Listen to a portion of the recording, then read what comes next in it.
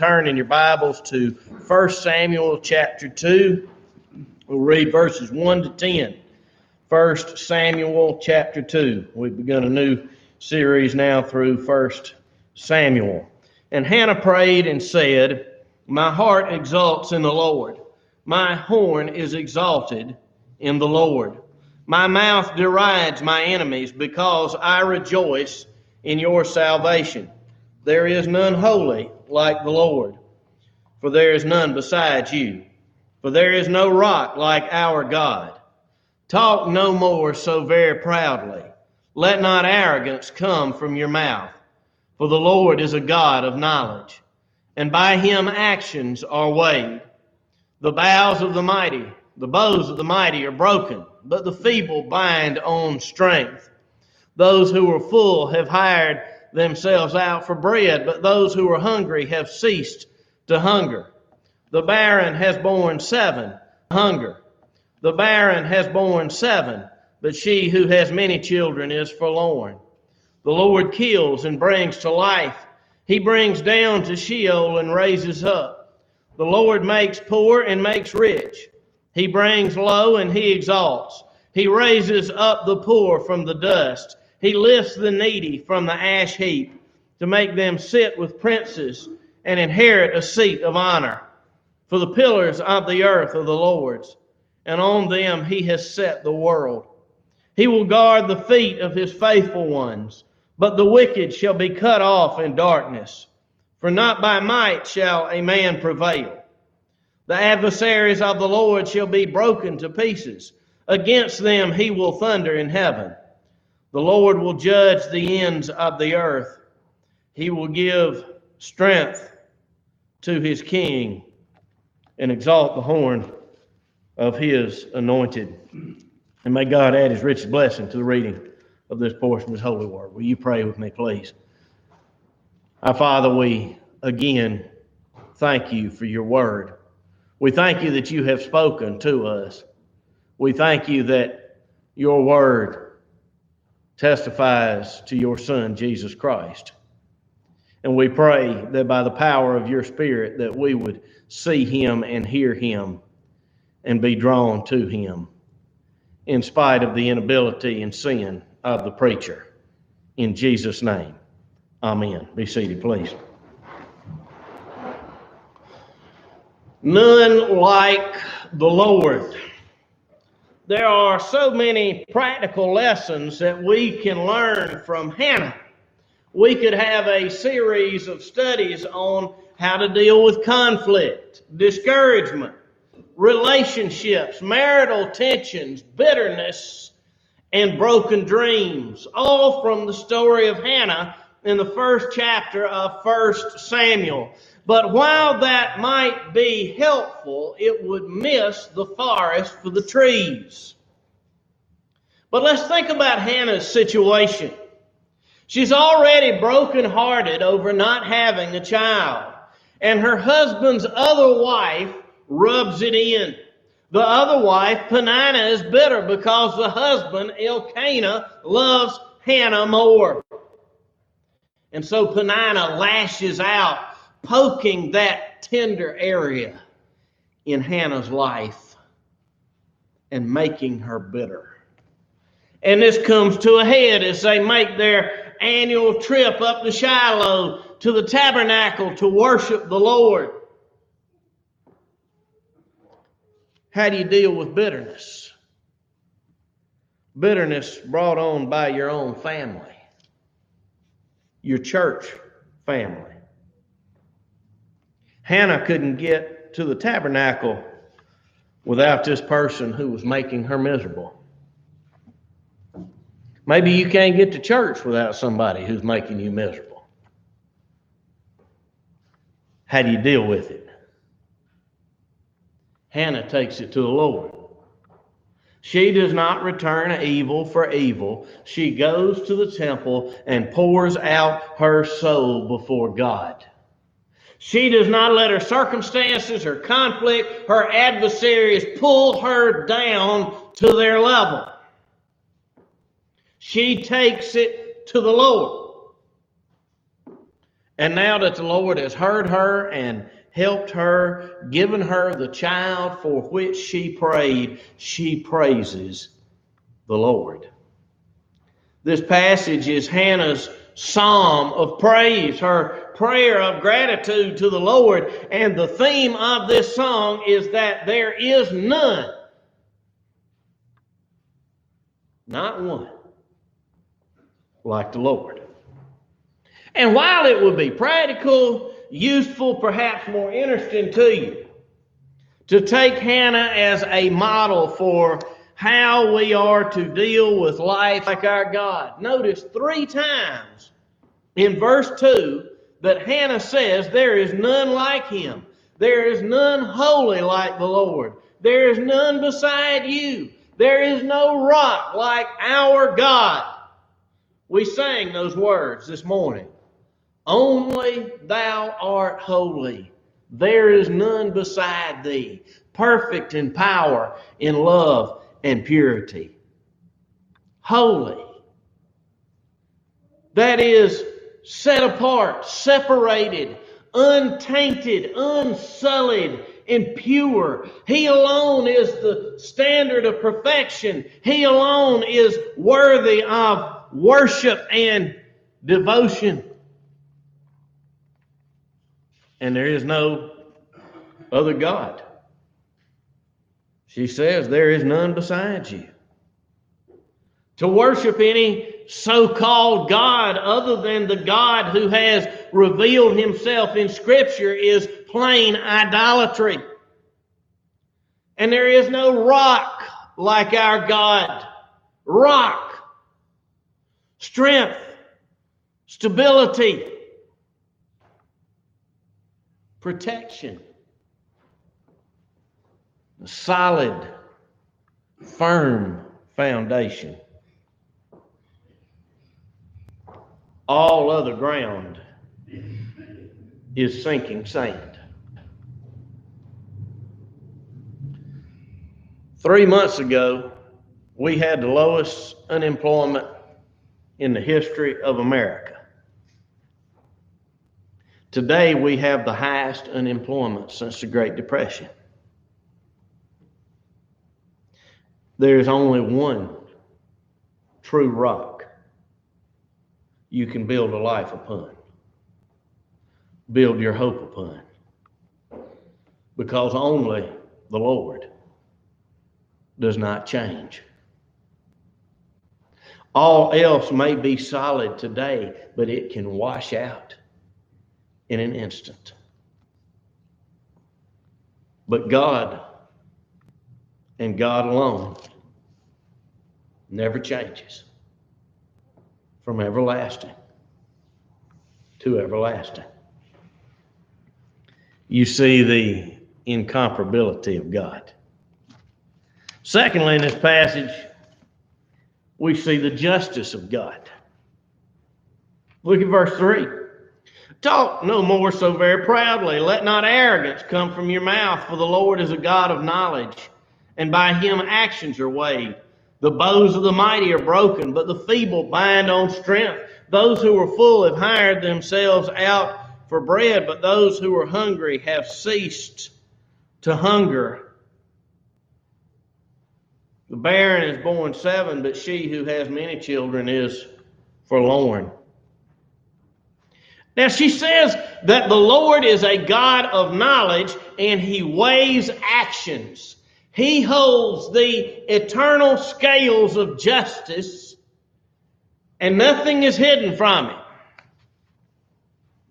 You remember hundreds of years after Hannah when Judah was captive in Babylon and King Belshazzar at his drunken orgy mocked the Lord of Israel. And then there appeared a hand and wrote on the wall. And the proud king's knees began to knock in fear. And he lost control of his functions. And they found Daniel and brought him in to interpret the writing on the wall. And you remember, it said, you are weighed in the balances and found wanting.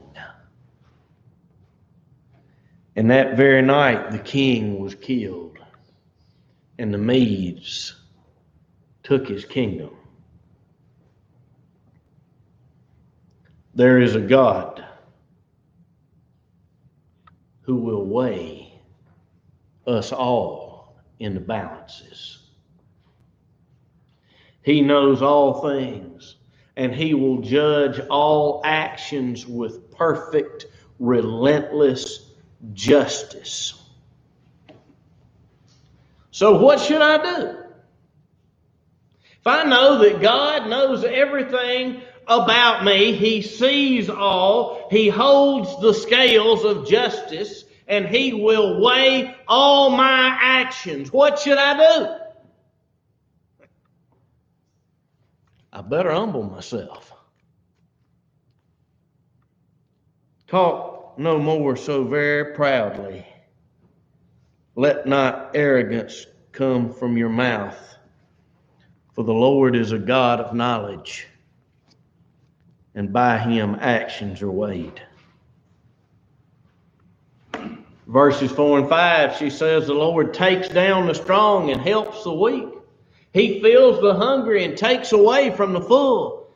He gives children to the barren and takes away from the mother of seven.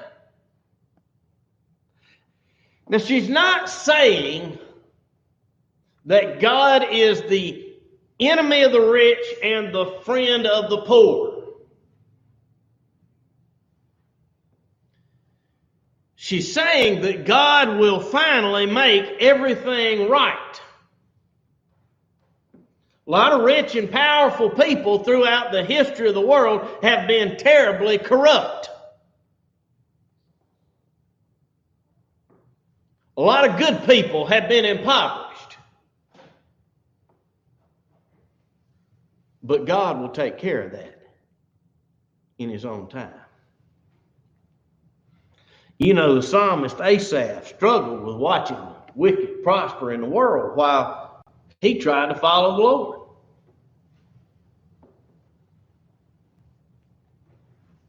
The wicked people got richer than he did. It perplexed him. It challenged his faith. One point he started to wonder, have I been wasting my time following God? The wicked are doing better than I am. They make it out better. But then finally he said,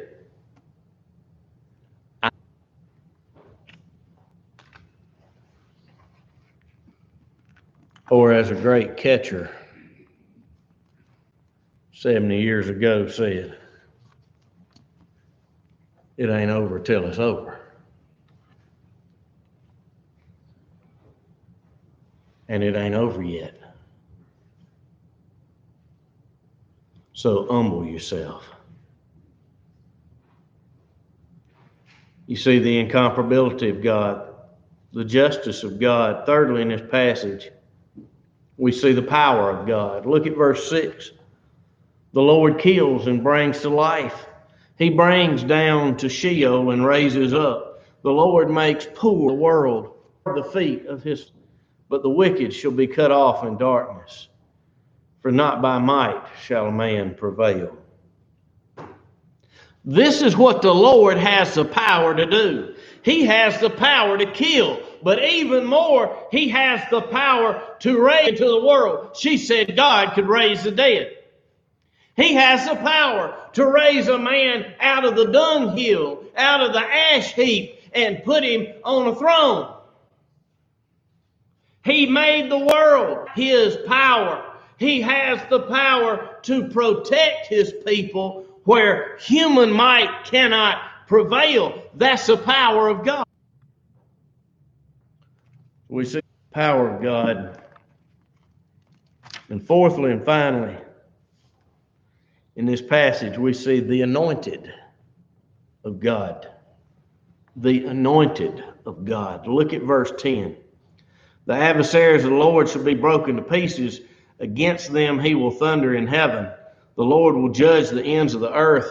He will give strength to his king and exalt the horn of his anointing.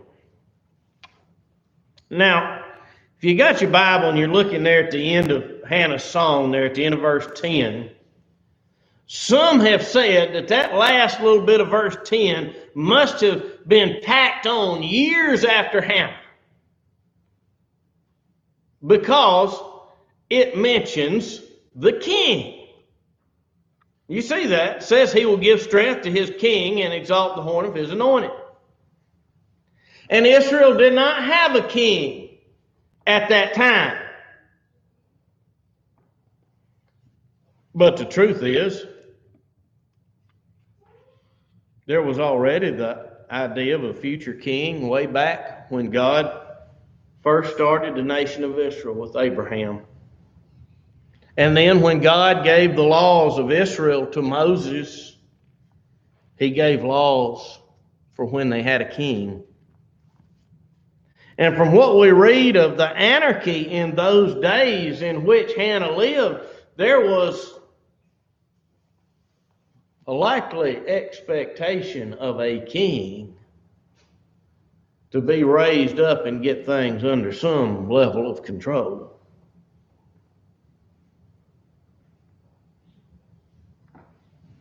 So I don't think someone came in and added something into the Bible hundreds of years later. Hannah really said this. God would raise up a king who would make things right.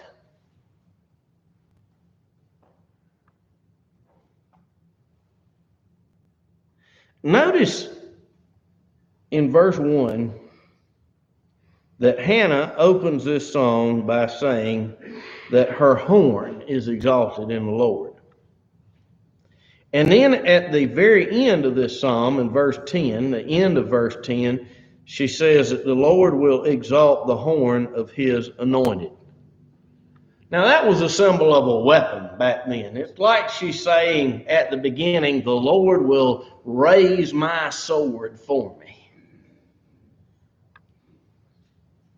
And then at the end she says he will raise his king's sword.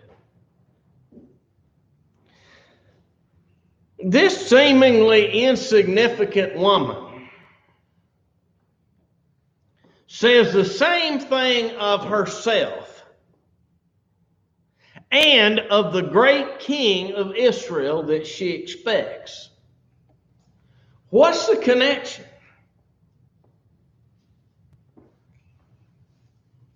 The great Old Testament interpreter of our time, Dr. Dale Ralph Davis, says, the saving help the Lord gave Hannah is a foretaste, a scale model demonstration of how he will do it when he does it in grand style. Hannah said the Lord was the only rock. He alone is unchangeable, solid. God never changes. He is thoroughly consistent in all his ways. He brings low and he exalts, she says. He raises up the poor from the dust. He lifts the needy from the ash heap to make him sit with princes and inherit a seat of honor. So the scripture says from beginning to end that God opposes the proud but gives grace to the humble. Humble yourself in the sight of the Lord, and he will lift you up. He that exalteth himself will be abased. God will throw him down. But the one who humbleth himself will be exalted. We see this principle at work with Hannah.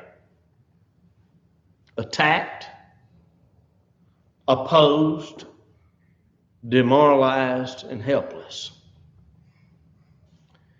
She humbled herself before God. And God lifted her up. And on an infinitely larger scale, but in just the same way, the Lord exalted his anointed king who had humbled himself. These words of Hannah,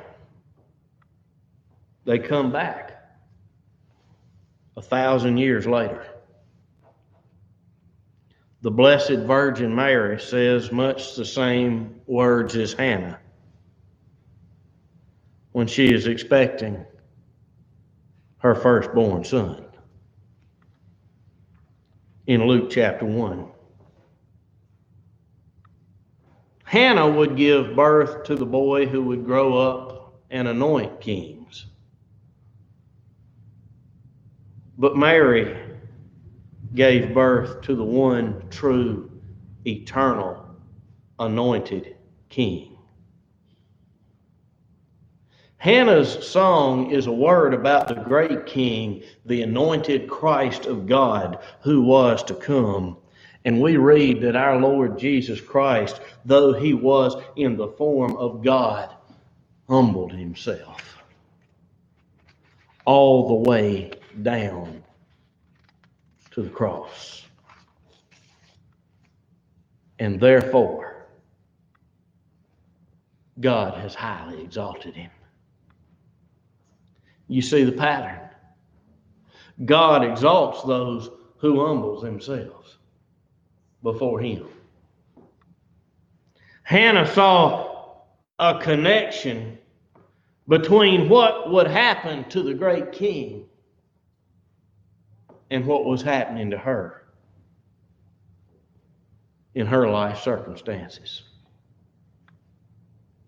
Our king was exalted for us, and we will be exalted with him. See, this is why it's actually more relevant to talk about the Lord than just how to deal with the life situations. You know, Hannah prayed for a child and she got a child. But we may not get our prayers answered just like Hannah did. Some ladies pray for decades and never have a child. Some folks are persecuted like Hannah was and pray, and it never lets up.